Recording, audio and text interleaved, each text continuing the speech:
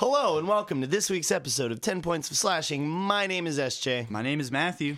And we are here today to talk about some Dragon Age. Some good old Dragon Age, as if we haven't already talked about it enough. 64 million times. But today's episode is more Dragon Age centric. So yes, we have a couple things to do before we get into the topic. As per usual, Matt, you want to go ahead and take it away here? Because I'm running out of juice and I'm staring you straight in the freaking eye holes. He's staring me straight in the freaking eye holes. So normally we do the bit where we go to the gas station, pick out some energy drinks, and try and torture each other. This week, we're doing something vastly different for our Discord community members. The man, the myth, the legend, Roshanti, is currently here right now. I'm looking at his beautiful goddamn face, and he has concocted something for us that I think is going to either be truly awful or absolutely incredible. Roshanti he is a purveyor of gains, and he has given us some of his pre-workout, which neither one of us have. I mean, you probably have drank it in the past, but I certainly haven't. Oh, I've definitely had pre-workout. Yeah, I'm sure it's gonna be great. What's gonna happen to us? I'll tell you this. It's gonna taste really weird. It's gonna taste disconcerting. You're gonna be like, I don't really feel like I'm drinking anything, but I also feel like I'm drinking a lot. All right. Roshanti is currently stirring. I don't know if you can hear the glass tinking. Some ASMR. Oh, you can hear the glass tinking. That'll be Roshanti, loud as shit. For the fans at home, can you give me just like a sound? There we go. Thank you, sir. All right, should we do? Is this a shot? Are we like throwing it back, or? I'm not gonna throw it all the way back. I'm gonna throw it about halfway back. I'm gonna take a sip and see how far I get. Cheers. Cheers. Oh, that tastes really good. You think that now? Well, I got to the powder center. All right, what are your thoughts, Matt? That tastes like if Pepto-Bismol was good. Dude, that's a really great way to put it. It's like Pepto-Bismol without the Bismol. That's not that funny. You know what I mean? Yeah. How would you describe it? I would describe it as tasting like pre-workout. This episode is going to be titled No Bismol. No Bismol. Yeah. It's not the flavor, though. That's the thing. Much like with our energy drinks, some people don't drink them for the flavor. We do. We like the flavor. We enjoy drinking, but... okay, listen. I don't know if you're French all of a sudden, but that's a really hard we. I don't drink it because I like the flavor. I drink it because I need caffeine. Yeah, okay. I'm definitely very addicted. That's a hard we, my friend. My bad. We. Do you have any stories? Any gas station stories for this week? If you want to sit in the hot seat. All right, so we're going to do a gas station story, but this one, ladies and gentlemen, for the first time ever, a special guest on the podcast. This is going to be as told by Roshanti. So he's going to sit in the hot seat, guys. So this was excellent. Hi, Roshanti, folks. The deal was I was getting gas in the middle of the desert somewhere between here and nowhere, and there was this lovely couple, I will say, who were wider set in nature, and they were arguing all the way from the pump all the way to the door. And then as soon as the door opened, it's like these people transformed into the most idyllic couple I've ever seen, where immediately fingers interlaced. They were all smiles. They went straight to the beer counter, and they got the fattest amount of pounder 16-ounce michelada cans that I've ever seen two people carry in arm in hand. Went out, checked out, it was fine. And as soon as the door opened, the Tempest resumed, and they just started screaming at the top of their lungs. Meanwhile, I'm pumping gas, and everything was fine, like at a distance, and then they noticed me noticing them, and then they started walking directly towards me. And I was afraid, and I was like, I'm about to spray people with gas because this is my only natural weapon that I have in my hand right now. And they stopped, and the old man staring at me cracked the can and drank at least half of the 16 ounces of beer, put it down, took the deep breath, and looked at his wife, rubbed her shoulder, and they got in the car and drove off. And I am standing there in absolute shock at this gas station. And I'm not even out of the big state that I was traveling from yet. This is the first time I was fueling up on this trip. And that set the pace for the rest of that trip. It was pretty wild. Anyways, that's my TED Talk. Dude, that's insane. That's genuinely fucking crazy. I love that this is our brand. Okay, like, this is what people come to us with. I want to say When we started this podcast, chair cold. Roshanti sits in my chair for 30 seconds, warm. I have a warm butt, and I'm here for it. Okay, so without any further ado, I guess this is probably one of the quicker off the tops cold opens that we've done in a minute. Yeah, I feel like especially 2 episodes ago when our cold open was half the episode. Yeah, I had a lot to talk about today. I just don't remember any of it. Did I text you something weird? Well, if anything comes up, we can shout it. But this week's topic is we're talking about Dragon Age. Yes, more specifically, this is kind of like a wish list of things that we want from Dreadwolf. Yes, I didn't structure it as a top 3. I just made a list. Some are quicker to talk about than others. I don't know if you want to like narrow it, but like I have like a small little list of like these are things I'd really love to see. Yeah, I don't have a physical list. I just know exactly the things that I want. I had to write it down, but you know. Well, how the tables have turned. How the tables have turned. Ladies and gentlemen, when we started this podcast, SJ printed off pieces of paper with like structure, and then I was like, I'm just gonna do it off the dome, and look at me now.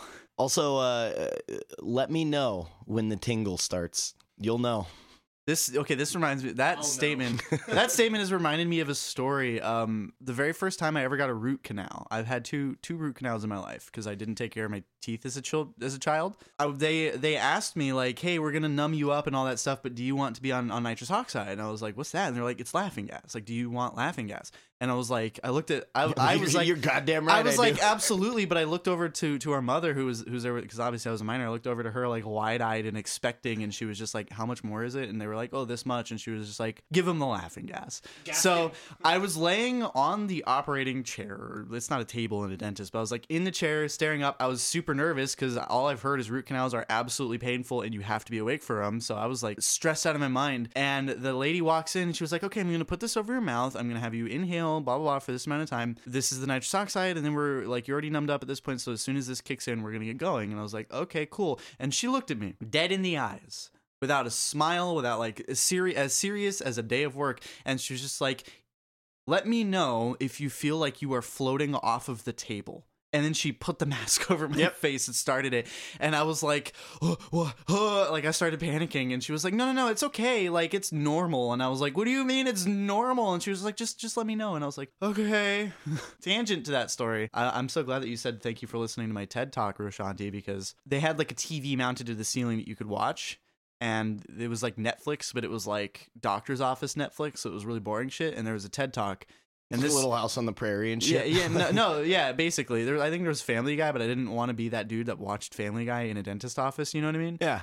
So I put on TED Talks, and this is like mid-surgery, I'm high, I'm numb, I'm being operated on, everything is awesome. And there's this TED Talk, I don't, like, in the moment, I didn't know what the dude was saying, but all I knew is that what he was saying was the gospel truth. Like, this dude was making me religious in this moment, and I was like, everything you're saying is so amazing, blah, blah. Like, I was all in on it because I was high, and then I went back and watched that episode, and the dude was literally like, if you start the day by making your bed, and tie your shoes. Oh, yeah, General, you're going to be productive. What's his face? Yeah, that's the whole TED Talk. He was literally just like, tie your shoes, make your bed, and I was like, that's it?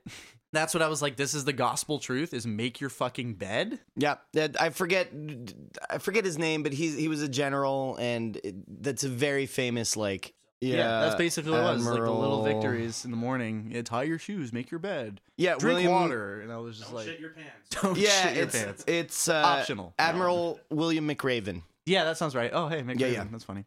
But yeah, sorry, that's super tangent. You just saying let me know when you start tingling reminded me of but I'm not tingling right now. You're not? No, I'm fine. You're feeling it already, aren't you? Oh, yeah. It's in your ears, right? Not yet. It hasn't got to my ears, but it's in my face and it's in my arms.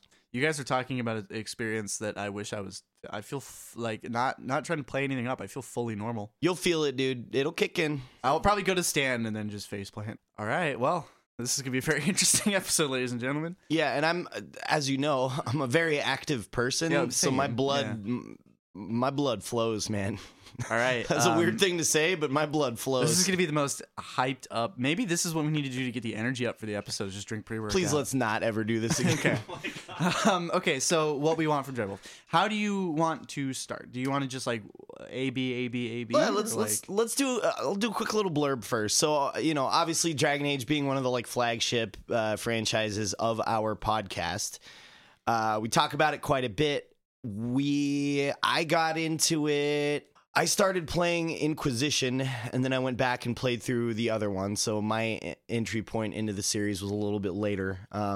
I've introduced a lot of other people to the game because I think it's just Inquisition came out on the rise of, Skyrim's success, and everybody knew Skyrim. Everybody was playing Skyrim. Dragon Age was also a very popular franchise, but it was just kind of less so than Elder Scrolls and a lot of other franchises. Especially in the shadow of Knights of the Old Republic and Mass Effect. Yeah, exactly. So it's, I guess it's a lesser known franchise, but as you know, it's my personal favorite fantasy franchise of all time. At any rate, I've gone through all of them, and obviously Dreadwolf is coming out in the next year or two. I hope by the end of this year, like winter 2023, that'd be sick. Yeah, that'd be really, really cool. I highly doubt it. I don't know. I mean, like, we know it went into pre-alpha, or it went into full alpha, I think in December-ish. I think I could be fully hallucinating this, but I think I saw something about it being beta now, but I could be wrong. I don't think so. I'm not sure on that, but either way, there's probably a year or two left in development, and you know how this shit works. Honestly, if it gets delayed, I'd be happy because that means that they're putting effort into making it not suck. Yeah, we get a better quality game. And for a game like this, like you said, I'd be happy with delays. I want to make sure they're doing right by the fans, which Dreadwolf kind of has a feeling of like last Dragon Age game. You know what I mean? Like, I'd be hard-pressed to believe they're going to make a Dragon Age game after Dreadwolf, so I hope that it's perfect. I hope that it's everything that we want it to be and more, which is why we have this list. Yeah, exactly. With that said, I've gotten, like, how do I word this? I have gotten everything I want and more out of pretty much every game in the Dragon Age franchise, and I know that no matter what my list is of wants for Dreadwolf, there's going to be things they give us that I didn't even know that I wanted from the game, because that's just kind of what's happened with each of these games. Yeah, of course. But I do have some pretty specific things, one of which I'm pretty sure is somewhat confirmed at this point. But yeah, like, it's a huge, huge passion of mine, this whole franchise, so I'm really excited to be getting into this, and I'm excited to be... we mentioned it, I think, in the last episode. I legitimately am planning on taking a week off of work. Yeah, if I have the PTO for it. Sure. Yeah, just so I can play this and make content about it and just have a blast. But yeah, Matt. I have a list of 7 things. I'm sure I'll think of more. We don't have to talk about shut up. I'm sure we don't have to talk about every single one of them in detail. But I kind of want to start with my number 1. It's not ordered from most to least. It's ordered from first thing I thought of to last thing I thought of. So I guess in a sense, it's like the priority list. Okay, I have a question real quick. Yeah. Is your list more gameplay focused or plot focused? It's a little bit more gameplay focused. Okay, cool. I dig it. So the first, I guess I say that the first one is like gameplay and plot. Okay. I don't know if this is a word. I think I've created a new word. I want deuteragony with the Inquisitor and Rook. I want to be able to jump between the two and play as the Inquisitor at points in the game, because like... So you're positing that... so you're predicting that Rook is the It's main all character. but confirmed at this point. Like, if you watch the supplemental episode that we did with the gameplay leak, it's very... I would be hard-pressed to believe that it's not going to be Rook. Well, in the... Because like his text was blue, everything that he was saying was like a little bit more first person-y. People were talking to him and deferring to him. I think Rook is going to be the player. Well, the only interaction I'm pretty sure that we saw was Davrin is like, oh, there's a shitload of Darkspawn, and then Rook's like, yeah, it's gonna be real tough or whatever. I don't think. Correct me if I'm wrong. I may be botching this entirely, but I don't think you actually hear the audio because people. No, you don't. Because people are, and it was confirmed that text is bugged because it just shows on the screen no matter what. Yeah. But people are guessing because in the gameplay, there's a human male who people are like, okay, that's Davrin. But then there's a female dwarf, I'm pretty sure. And so some people are like, oh, that might be Rook. But you're right. With I don't know why her text color. Yeah. Her text color would be the same as Avrin's. Yeah. So we're not sure. That's not confirmed. I'm saying Rook loosely. Because Hawk shows up in Inquisition. I don't remember if the Warden shows up in 2 at all. I have no idea. The Warden is mentioned in Dragon Age 2, and the Warden is mentioned in Dragon Age Inquisition if you make certain choices, but they never physically make an appearance. Yeah, but like they write you a pretty cool letter in Inquisition if you use the choices that the Warden is still alive after the events of Dragon Age 1, you can reach out to them in Inquisition and they'll write you this letter that's based on a lot of the choices. Like if they had a romance, they'll mention their romance, yada yada yada. It's really cool. I feel like it's the natural evolution of like Hawk showing up, you know what I mean? And like I feel like people in the Dragon Age fandom, so to speak, are far more attached to their Inquisitor than they were to Hawk, because the Inquisitor is your character, right? Yeah, Hawk was a little more streamlined as far as like this is who this character is. I would love it if at certain points the game threw back to the Inquisitor and you play as the Inquisitor. It'll be a little challenging to do with spoiler warning. I don't think so. Losing an arm. I don't think so. It's fucking fantasy, dude. Like, give him a robot arm. Like, we've all been there. Also, like, there's a trope that like, oh, well, if you lost a limb, you're useless. It's like you can still swing a sword with your non-dominant arm. You know what I mean? To me, that felt like their way of cutting him out, cutting the Inquisitor out. Yeah, exactly. for sure. But like, I'm just saying, I'd like to see it. Yeah, I would love it if the game threw to your Inquisitor and like you can import the way that he looks and his choices and all that, or he or she, and it throws to the Inquisitor. Bare minimum, I want the Inquisitor to be heavily involved with the plot, considering the game is about Solus. You know what I mean? I think. So Roshanti just asked what would my opinion be if the Inquisitor was just in a passive political situation. Yes, absolutely. Because I feel like that would be more involved in the story than just being like, oh, the Inquisitor sent me and that's it. You know what I mean? I guess if I had to throw a prediction out, I think that the Inquisitor probably won't make an appearance. I think that the Inquisitor probably won't make an appearance until maybe halfway through. I would love it if the first thing you see in the game is the Inquisitor being like, "Hey, you rookie, go do this thing." I don't know, because I feel like they're trying to do a lot of things with this game, right? They're trying to bring in a whole bunch of new people, and they're trying to ride the success of Inquisition. They're trying to satisfy the people that have been fans since day one. They have their work cut out for them, and I don't know. I feel like they're probably gonna do that by. I mean, as we see in that gameplay video, it's Grey Warden focused, right? And depending on whether or not they go the route of doing new origins, where you can choose to be a Grey Warden or something else,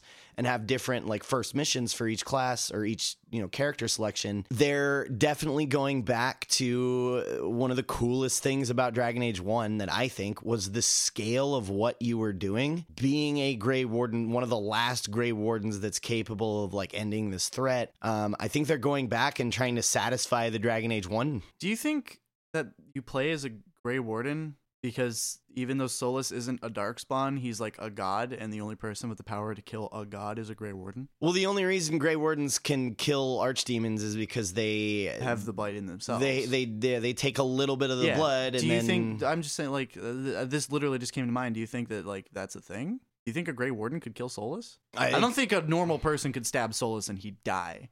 No, but I think a Grey Warden maybe he can die, but Solus isn't blighted, so it wouldn't be connected. True, just a theory. Yeah, no. But anyway, it wouldn't be connected. We've been talking about this for a hot minute. What's the first thing you want to see? Well, no, I wasn't done yet. I was just saying that they're trying to go back to. It seems to me that they're appeasing fans of Dragon Age 1 by kind of throwing you back into, the shoes of a Grey Warden. And that feels like they're going out of their way to disconnect a little bit from Inquisition. And I feel like they're going to play this from the perspective of somebody that doesn't know anything about what happened with like the really inner circle stuff of the Inquisition. And then I think about halfway through the game, maybe they're going to bring up like, oh, we found out who this threat is. It's this fucking guy Solus. He was in the Inquisition. And at that point, I think they may do a similar thing to how they involved Hawk. Somebody's going to be like, hey, let me make a phone call. I know a guy. He'll be able to help us out. Yeah, I just like, I agree with what you're saying, but in a way they have to. because they wrote themselves into a corner with the end credit scene of Trespasser, because right now the Inquisitor and his inner circle are the only people that know that Solus is a threat. So unless the first half of the game has nothing to do with Solus and then all of a sudden Solus is the villain and then the Inquisition gets involved, yes, but the end of Inquisition, the Inquisitor is literally like, hey, we need to go after Solus, and in order to do that, we need someone that he's never going to expect. So the Inquisitor, they wrote themselves into a wall. The Inquisitor has to be involved from the first moment of the game, otherwise it's not connected. That's true.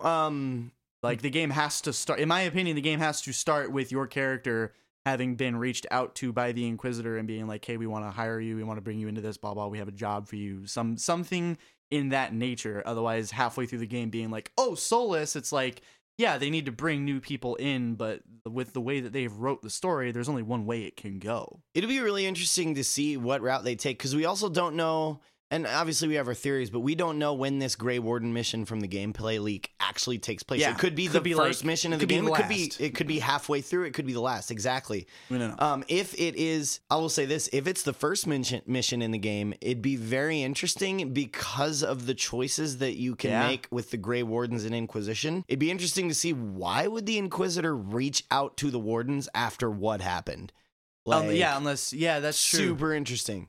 Or maybe it's one of those things where, like, you are a warden, Weishaupt gets sacked, and then your warden's like, fuck, I guess I'm not a warden anymore. And then the Inquisitor's like, hey, this works. That's true. Yeah, no, that's a good point.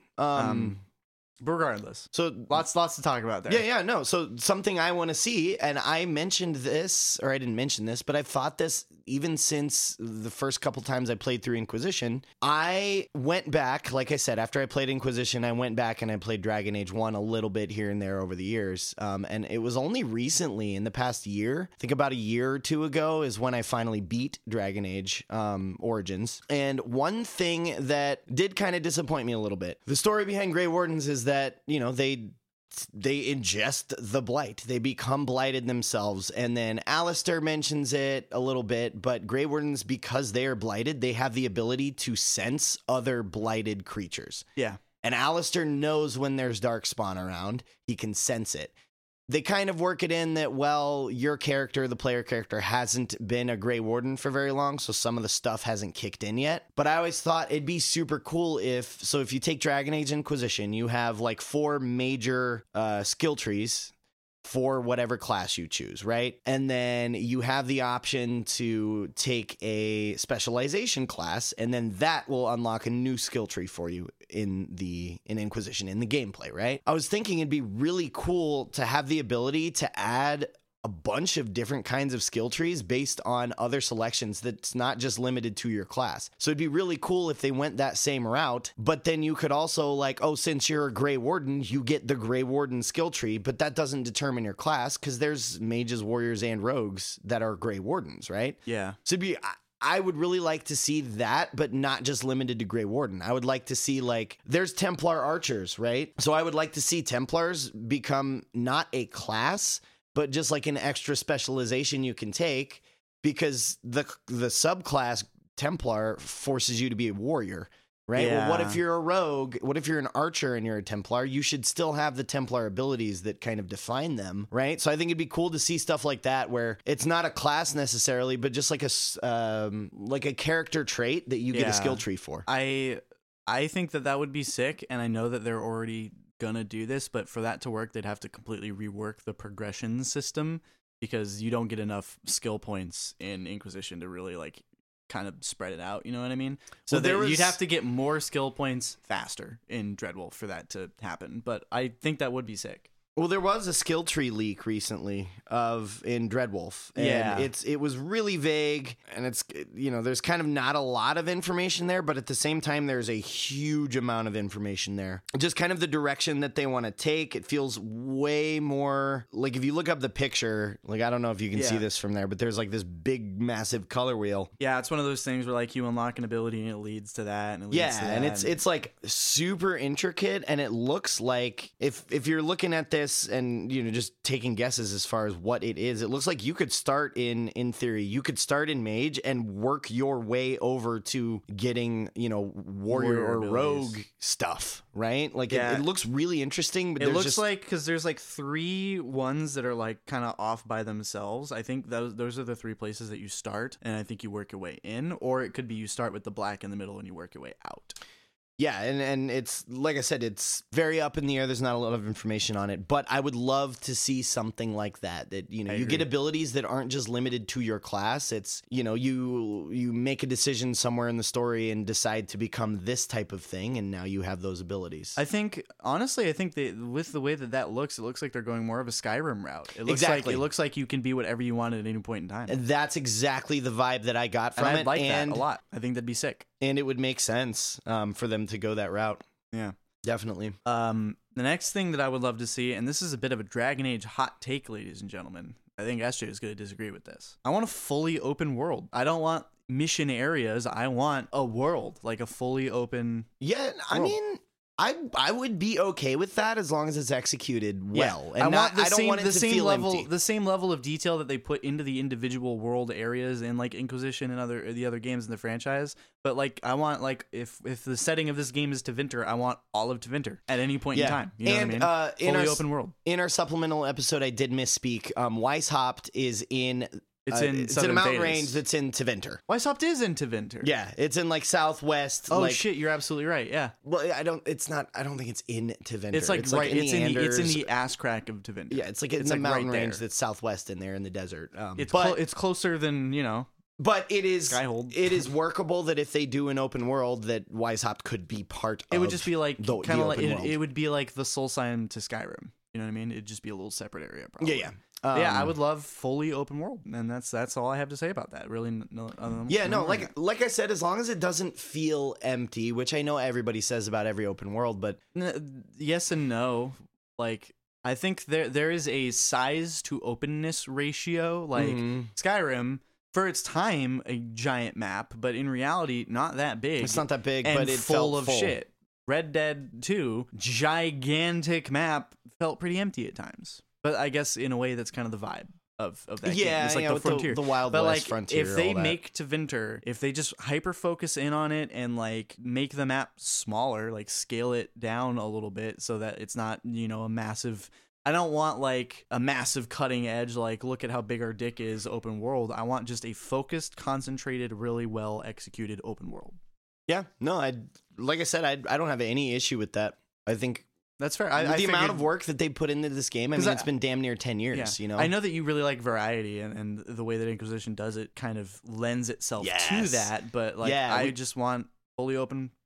Yeah, no, we talked about that in our environments episode. I love variety in level design, variety in environments, and it just, Inquisition did that for me in spades. You have fully grassland mountainous levels, you have fully desert levels, right? But I still think it would be awesome if they did something well with an open world. Are you guys just talking about, and this is just for clarity, because are you guys just talking about landmass in general? Because what Skyrim did really well, and I think what you're talking about as far as is the depth of it as well, because it was tiered. It wasn't just spread apart. I think that's where Red Dead was missing a lot of, is its depth, because everything was just spread on such a lateral sense. Whereas Skyrim had so much depth as far as you could be up in the mountains, and then you go into like the Dwemer ruins, and that's how many levels of depth, you have no idea. Yeah, I think that when I think Mage City, the first thing I think of is floating buildings. Yeah, floating buildings, towers. So I think exactly like verticality. Well, I mean, if you look at the promo images that they've shown of Minrathous, like tall tower and like looking out, it looks exactly like that. Yeah. Like, I'll Google that just so I can show. Dun, dun, dun, dun, dun. But yeah, just like really, this is what. Yeah, lots of verticality. I love the LED like magic signs and shit. So sick. Like, it looks so cool.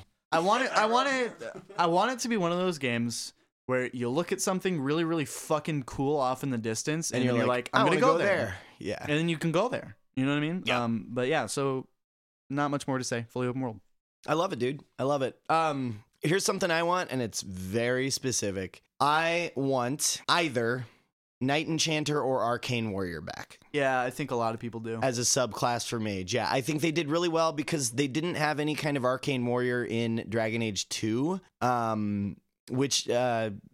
if you don't know, Arcane Warrior was a subclass for mages that allowed you to convert your magic score. Well, not convert it, but it allowed you to use whatever points you've put into magic for any strength requirements for any weapons or armor. So if you had a sword that required 32 strength, as a mage, you're not putting much of your stats into strength. You're putting it all into magic, right? Well, it allowed you to convert that and then use that. So if you take the Arcane Warrior subclass, I have a magic of 40. Well, guess what? I can use a sword and wear armor and all kinds of crazy shit now, right? I think that with the way that the progression system looks, with that like big complicated web, if it's more open, where like if you have a skill point you can put it wherever there you want, I think in the magic section there's gonna be like something like magic weapon or something like exactly that. Yeah, I don't think it's going to be Knight Enchanter, but I think you can get there.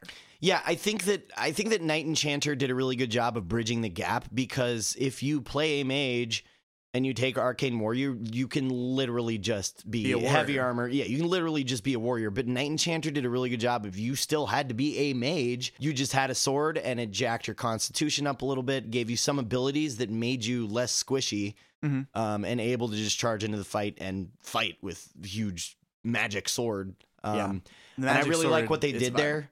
Yeah, so whatever they do in Dreadwolf, I just hope that there's some level of mage slang and steel. That kind of leads into the next thing that I wanted to bring up. The next want, and with what you're saying and with what the way that progression system looks, I want more open combat, in the sense of like, you know, in Inquisition you hyper focus on one thing and you use your abilities and you wait for your abilities to recharge and then you use them again, and then like you just keep doing that until they die, right? At first it's pretty sick, but it gets very repetitive because you're always like, I'm gonna open with this, then I'm gonna do this, then I'm gonna do this, and then once that recharges I'm gonna open with it again, and like, you know what I mean? So I want more variation. I like the ability wheel thing that they kind of do with like a square, triangle, circle, or for like PlayStation. I love it. I think it's really sick, but I want it to be more open. I want it to be more fluid. I want it to be less so hyper focusing on one thing until it dies, and more so like, yeah, you know I mean, and they're taking cues from God of War, is what the rumor. Yeah, in Inquisition, like, you know, in Skyrim, you can like swing your sword at this dude a few times, and then swing your sword at this dude a few times, stuff like that. In Inquisition, if you want to do that, you gotta like, you know, target lock and switch targets, and like in that way, it's restricted. So if they're taking inspiration from God of War, and it's more like, I guess the best way to put it is more fluid, hack and slashy. Yeah, and that's exactly what it looks like. I would love it to be more hack and slashy. That's exactly what it looks like in that gameplay video. Yeah, which makes me very excited. Yeah. I want that to 11. Yeah, and what I'm excited about is all we've seen is sword and shield combat from the player's perspective. Magic has to be nuts in this game. I think they are going to go insane with magic in this game. It has to, just like you said, it's Tevinter. Based on the setting, we're talking, we've heard about this country for 3 games. Damn near like 15 years we've heard about this country of magic people, and their magic is way cooler than everybody else's. Their society is literally built on magic. Like, it's got to be nuts. It's gonna be wild, and I'm super excited to see what we can do there. Yep. Anyway, you're next. I'm sorry, dude. Somebody had to say it. I hope the drip is just as good as it was in Inquisition. So, honestly, in opposition to that, my next want is better armor and cosmetics. Because in Inquisition, the crafting system, fucking awesome. I love the crafting system. Like the variety of armor, fucking dog shit. Okay. It's the same thing with like a longer tailcoat and then a shorter tailcoat. I will say, yeah, like the standard armor like here, Inquisitor stuff, yes, but I think Grey Warden armor is the coolest looking armor in any game for mages, warriors, or rogues. I think it is absolutely outstanding, and I think some of the weird offshoot armor sets, like the Orlesian army, the weird offshoot armor sets are the best in the game. Yeah, I want more unique stuff, and not 13 variations of the same thing. How do you feel? Let me ask you about this. How do you feel about like in Inquisition, your armor set is your armor set. That's what you wear.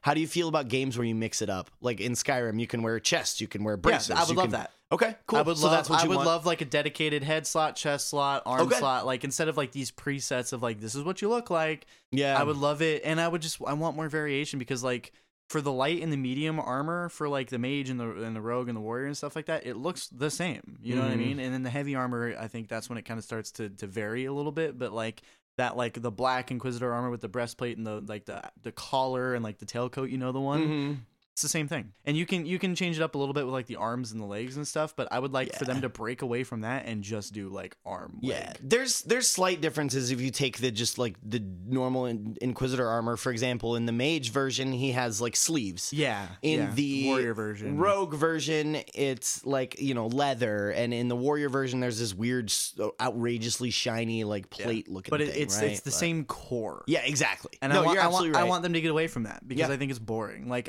for my mage, I use or it's either the Orlesian battle mage armor or it's like the free army battle armor. Yeah. Are you raising your hand? Okay, Roshanti. Oh, so Roshanti is asking is essentially like a layering system. See, when you said layering system, I got really excited because I was like, absolutely, I want like a cloak or like a coat or something over top of it.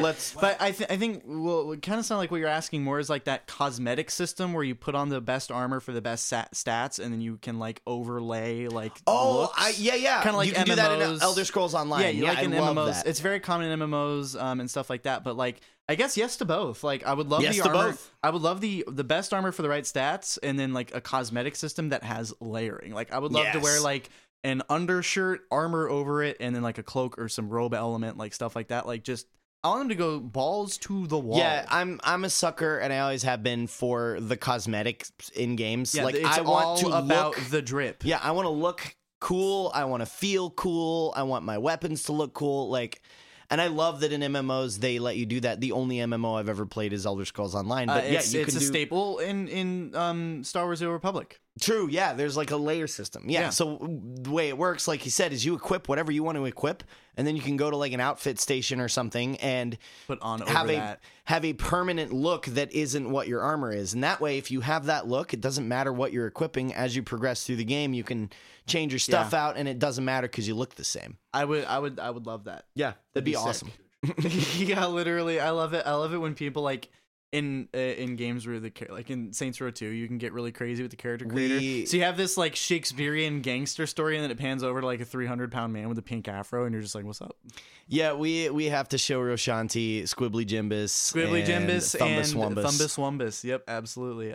Two staples, but yeah, no. So armor, cosmetics all around. I don't know if I didn't. So actually, I just said the same crafting system, just incrementally improved. Like, take what they did and just make it better. Yeah, I agree. That's it. What about? I'll ask you this: do you have any wants for plot wise? Because I do. My last two things. One of them is a joke, and one of them is plot related. Okay. So I'll say my plot related. Okay, one. and then I'll say my plot related. I want the opportunity to redeem Solus. Oh yeah. Yeah. Like, obviously, I feel like the vibe going into it is like, kill the beast, like, kill Solus, stop it. But listen, when I played Inquisition, Solus and my Inquisitor were best buddies. And I played it as the Inquisitor isn't like, we gotta kill him before he destroys the world. My Inquisitor is fully in on, we can bring him back. Yeah, you can make that decision at the end of Trespasser if you have the right like loyalty with Solus. You can say, I want to redeem him. Yeah, I want them to put their money where their mouth is. I want to redeem Solus at the very end of the game. I love that. Or even halfway through the game if they want to introduce a bigger bad guy. Whatever the case may be, I want to be able to bring Solus to the light. I love it, dude. That's my biggest want plot-wise. There's so many ways that they could take this game, and with how complicated Dragon Age is with like all the decisions you can make, it's so hard to be like, oh, well, I'd like to see this because who the fuck knows? But the bare minimum, like the biggest story desire I have is I want every interaction with Solus to make me cry, and I want to be able to redeem him. And I will say this about that is if they go that route, this is why I think that Solus is not going to be the primary antagonist, which leads to a couple of my other suspicions. Corypheus 4 Electric Boogaloo. Electric Boogaloo. Yeah, no. I think that he is going to be a huge antagonist, but I think that at the end of the day, there's going to be a bigger threat that you're going to have to solve if you choose to redeem Solus. Yeah, I'm hard with the way that they've set everything up. I mean, Corypheus was like the boogeyman of Dragon Age, and he's gone now. And like, here's where we get to the theory part of this, because I have a huge theory. And here's Solus. Like, I can't imagine, other than the other elven gods, if they decide to get involved, I can't imagine anyone better than Solus. So that's the theory. Solus literally ripped the world apart. There's a theory floating around that the Tevinter old gods, who are the archdemons that cause the blights, are the same as the Evanuris, which are the elves that Solus rebelled against. Because there are 9 Evanuris, there are 7 archdemons. This is confirmed. We know this. If you take Solus and Mythal out of the picture, Solus started this rebellion because they killed Mythal. Yeah. So that's 9 minus 2 is 7.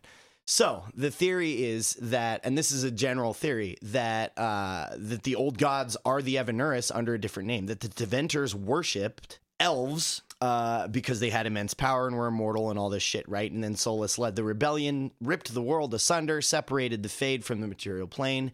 And now the old gods don't have their power, they retire, and they become these twisted beings, or after Corypheus and company went to the city, came back, fucked up, brought the blight back, right? Anyway, my theory is, and this links to my wish list item for the plot, is I want this game to feel the same in scale as Dragon Age Origins, which is a weird thing to say because Inquisition felt like there was a huge scale. There was a lot on the line. The world was actively ending. Like, it felt big. But for some reason, Origins felt bigger to me because you were fighting something that the world has known in the past that's torn the world apart, and the sacrifice at the end of the game, if you choose to make that sacrifice, like, the scale of what you were doing felt huge to me, and that's what I loved in Origins, and I want that scale back for Dreadwolf. I want to feel like I am doing the impossible. I want to feel like I know exactly what I'm up against, and it's the most terrifying thing the world has ever seen,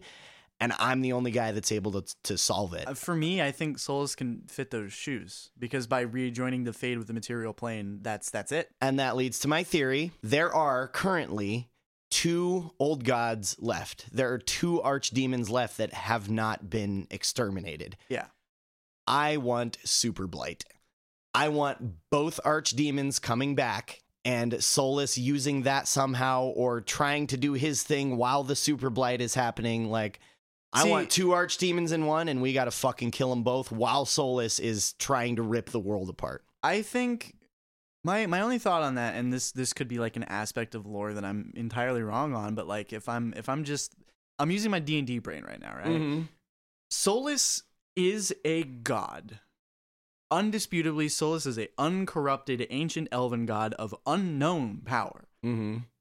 We know largely how powerful the archdemons are, and they are corrupted fallen gods. And if I'm like putting 1-to-1, a uncorrupted actual god is going to be stronger than a corrupted fallen god. So I don't think the archdemons, while incredibly powerful, yes, we don't know how powerful Solus is. Here's the thing. I think that's a 1v2 that Solus wins. Here's the thing. I think that it is literally 1-for-1, because Solus is exactly what the old gods were.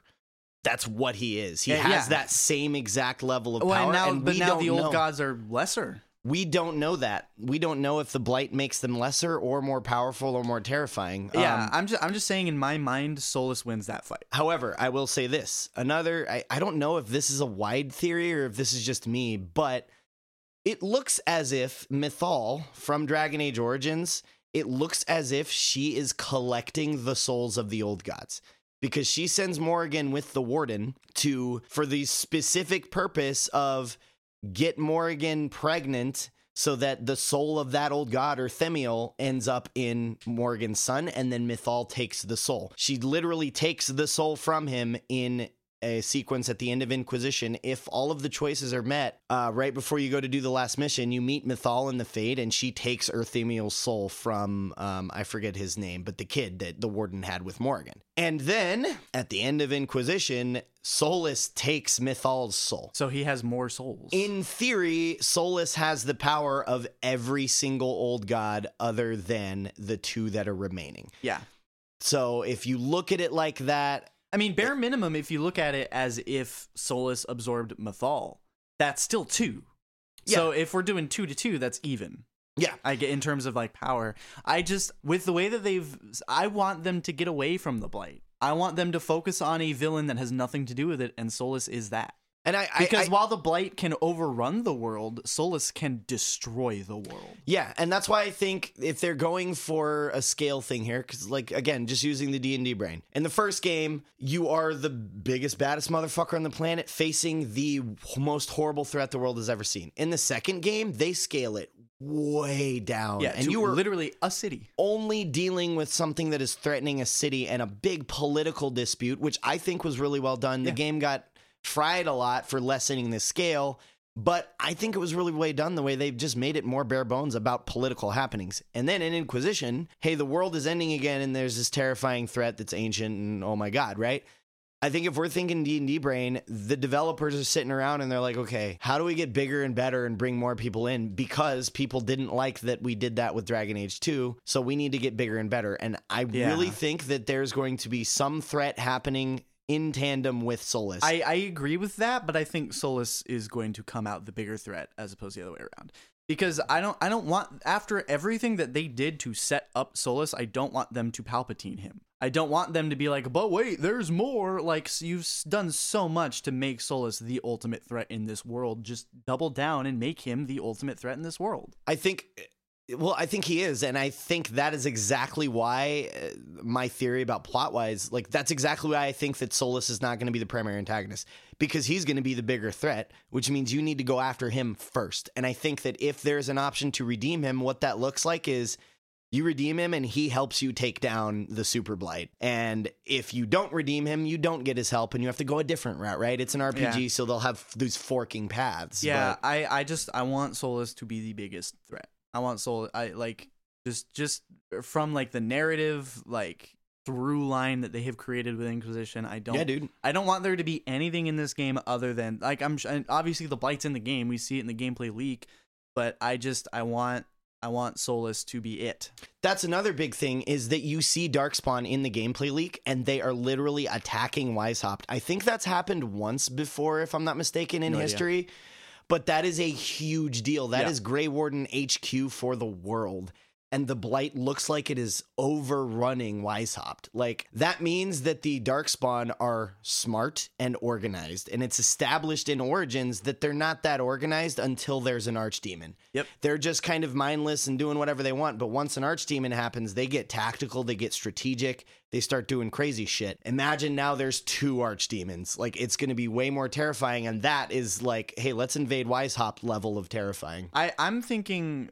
Like, if like, I'm thinking like Mastermind Solus, like, hey, the Inquisitor is one of the most powerful people to have ever walked this plane, and even though he's missing a limb, he's still a threat. So I know that he's on my coattails right now, and I know that he wants me gone. Let me just throw this at them while I do my thing. Yeah, I'm thinking the inverse of what you're saying. Instead of Solus being the midway point villain and then team up for the Archdemons, I think it's going to be the Archdemons and then Solus. Because if he's trying to actively unmake the world, every mage, every able-bodied person, everyone that knows anything about the Fade is going to be like, no. Solus is like, hey, have fun with that. I'm going to unmake the world. I just think there's more opportunity for payoff if redemption of Solus happens halfway through the game. Because if it happens at the end of the game, it's like they could still give you a really good payoff. I want to redeem Solus, and then I want to stop him in the middle of his machinations, redeem him, and have him sacrifice himself to undo the world. Like I Solus said, dies. Solus dies at the end of the game, but I want to have that moment where like the portal is open and there's no like it's self-sustaining like in Spider-Man 2, and then have him be like, you know what, you're right, humanity is worth saving, and then sacrifice himself to stop it. And then that's the end of the game. That'd be really good payoff, but I would also love to see halfway through the game you redeem him and he goes, you know what, you're right, let's fucking take down this Blight, this Super Blight. But if we're following that thread though, then all Solus has to do is be like, cool. We don't know. That's the thing. We don't know how powerful he is. We don't know how powerful the last 2 Archdemons are. Maybe they're the last 2 because they're the strongest. And maybe having 2 together is somehow mega worse. Yeah, like, maybe we don't know. Instead of being like multiplied by 2, maybe it's exponential. Yeah, and an order of magnitude, so to speak. But yeah, we've been riffing on this for a while, but like the core of this is like redeem Solus no matter what form it takes, no matter where the plot goes, no matter how crazy or big or bombastic it is, whether he sacrifices himself or not. I just want to have that moment. And the Inquisitor has to be there in that moment. Otherwise, who cares, right? Because it's the Inquisitor and the Solus and the Inquisitor's relationship that is propelling this forward. Well, it wouldn't be too far gone also to assume that Solus is the one that designs this Super Blight, because in Inquisition, he literally gives his orb to Corypheus because he's not powerful enough yet to be able to use the orb's power. He knows that Corypheus is, but that it will kill Corypheus is what Solus thinks. It did kill Corypheus. What he didn't know is that Corypheus can jump his soul like an archdemon. So Solus is the reason that the world started ending in Inquisition, because he gave this to Corypheus and said, hey, have fun. Thinking, oh, it'll just kill him and then I'll be able to rip the Fade, or tear the veil down and yada, yada, yada. But so again, it's not too far off to assume that Solus is like, okay, well, you know what? Let's get a Super Blight going. He goes and finds his boys, the two old gods, brings them back for a Super Blight, and then exactly what you said. He's like, hey, you guys deal with this. I'm gonna go fix this. I'm gonna go fix the world. If Solus tears down the veil, that's it. That's the end of it. Literally, nothing will be able to stop him, or on the larger scale, the Elven people. That's the end game. Humans done. Mortals done. And that's another reason that it seems like Mythal was collecting souls, because it's very apparent that they've been in cahoots in some way or another, right? And Mythal is the reason that Solus started the rebellion, because they killed her. Yeah. She obviously is a god and has the ability to come back and yada yada. So at some point, hundreds of years ago, thousands of years ago, it's entirely possible that Solus runs into Mythal and is like, oh shit, you're not dead. I did all that for nothing. And Mythal goes, yeah, you really fucked up. Let's go back on this. How do we do this? And she maybe comes up with this plan. Okay, we need the souls of all of these people so that we have enough power to tear back down the veil. And maybe that has been their plan for thousands of years. And Solus has been resting because it's established that he wakes just woke up. Yeah. So he's been resting to gain his power. So it's possible that, that this has been the plan all along, and that Mythal willingly sacrificed herself, because that's what it looks like at the end of Inquisition. Solus, she gave herself to him. Sure. It looks like that, and because he says, "I'm so sorry," and then, so it's entirely possible that he is just collecting their souls so that he has their power. Anyway, we've been riffing on this a while. Like last thing I want, horses that are actually fast. Yeah, horses that aren't just. That's my joke. Just speed lines and camera. That's not a joke. That's a real thing. Yeah, horses it's not just that actually lines. move fast. I want a 2-horsepower horse. Goddammit. 2-horsepower horse. 2-horsepower horse. But yeah, is a horse 1 horsepower? No, actually, no. I remember I read something on it was like a physician or a scientist or something that like horses are actually like less than 1 horsepower, I believe. The first result when you Google how much horsepower does a horse have? Let's see. I think it's either less or more. The maximum output of a horse can be up to 15 horsepower. It is more. Okay, yeah. And the maximum output of a human is a bit more than a single horsepower. Yeah, but horses are not 1 horsepower. They're 15 apparently. Is there anything else that you really want to state your piece on? Honestly, It stems from what I said at the beginning of this. Like, I know that no matter what they do, I really feel like I'm going to be happy, especially after Anthem.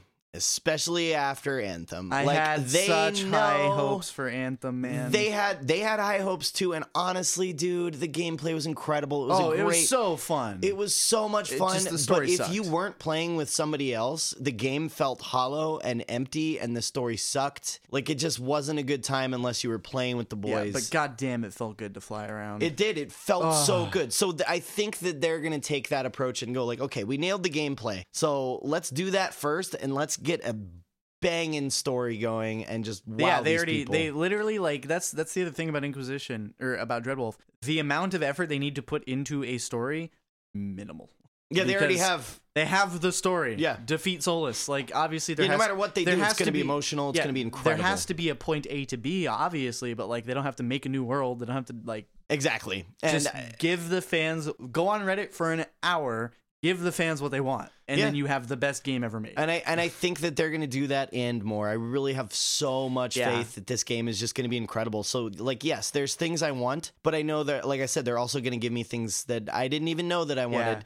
And that's I'm talking gameplay. That's like relationships between characters, like. Yeah, and there's so many little things I look for in a game that I'm not even bothering to bring up, like. Animation in games is a really, really big thing for me. I like fluid animation. Like, I like it to look good. I like good, like, cloth and armor physics and stuff like that. Of course the game is going to be good, like, in that regard, right? So there's so many little things that I would love to see that are just, like, modern games. Yeah. And, like you said, yes, obviously this episode is arbitrary in nature because we're making a list of things that we want to see in a game that no matter what they do, we'll be happy. You know what I mean? Unless they completely fucking... Unless literally... If Corypheus comes back, I'm out. Yeah, it was Corypheus all along. If they do, it was Corypheus all along. I'm done. Like, yeah, no, they won't. That thread is done. I will say it's an interesting choice that the way you kill Corypheus is you want it into the Fade, and then it looks like you just send him into the Fade, which means that he's still out there. But I think that was just a misstep. And I think that Corypheus is definitely 100% dead. Sending Corypheus to the Fade with no object or way to get himself out of the Fade, even if he's not dead, he's done. You know what I mean? Yeah. Like, and you took his ability to respawn, basically, right? Yeah, so, exactly. But at any rate, like you said, it's a game that no matter what they do, we're going to be happy with it in some regard. We're going to play the shit out of it. So yeah, I don't really have a huge list of things that I want because I know we're going to be happy no matter what. Yeah, and I would love to revisit this when the game comes out and be like, oh, they did that, or oh, they didn't do that. Yeah, that'd be cool. Flying mounts would be sick. If they have like floating buildings and stuff like that, if you have like a magic broom or something that you can use to fly around, that'd be cool. Flying horses, or maybe just the ability to fly, because if Deventer has the craziest magic the world has ever seen, who's to say they can't fly? Yeah. Fuck it. Let the mages fly, dude. So, yeah, no, it's going to be a good game. Good game. Yep. We're going to, yeah. I predict greater than 15 horsepower for Dragon Age Dreadwolf. 15 and a half, maybe? I predict 2 dragon power. Oh, shut up. That's it. That's the end of the episode. All right. Thank you for that shitty joke to bring us out. No, seriously. Thank you guys for listening. I know this was a very one-track kind of episode. Obviously, especially towards the end there. Yeah, we only talked about one thing here, but we appreciate you guys listening. One thing I wanted to bring up, obviously we have the Discord. Like and subscribe, give us 5 stars, give us a good review, do all that stuff. Please let your friends know about us. That's how this thing is going to spread.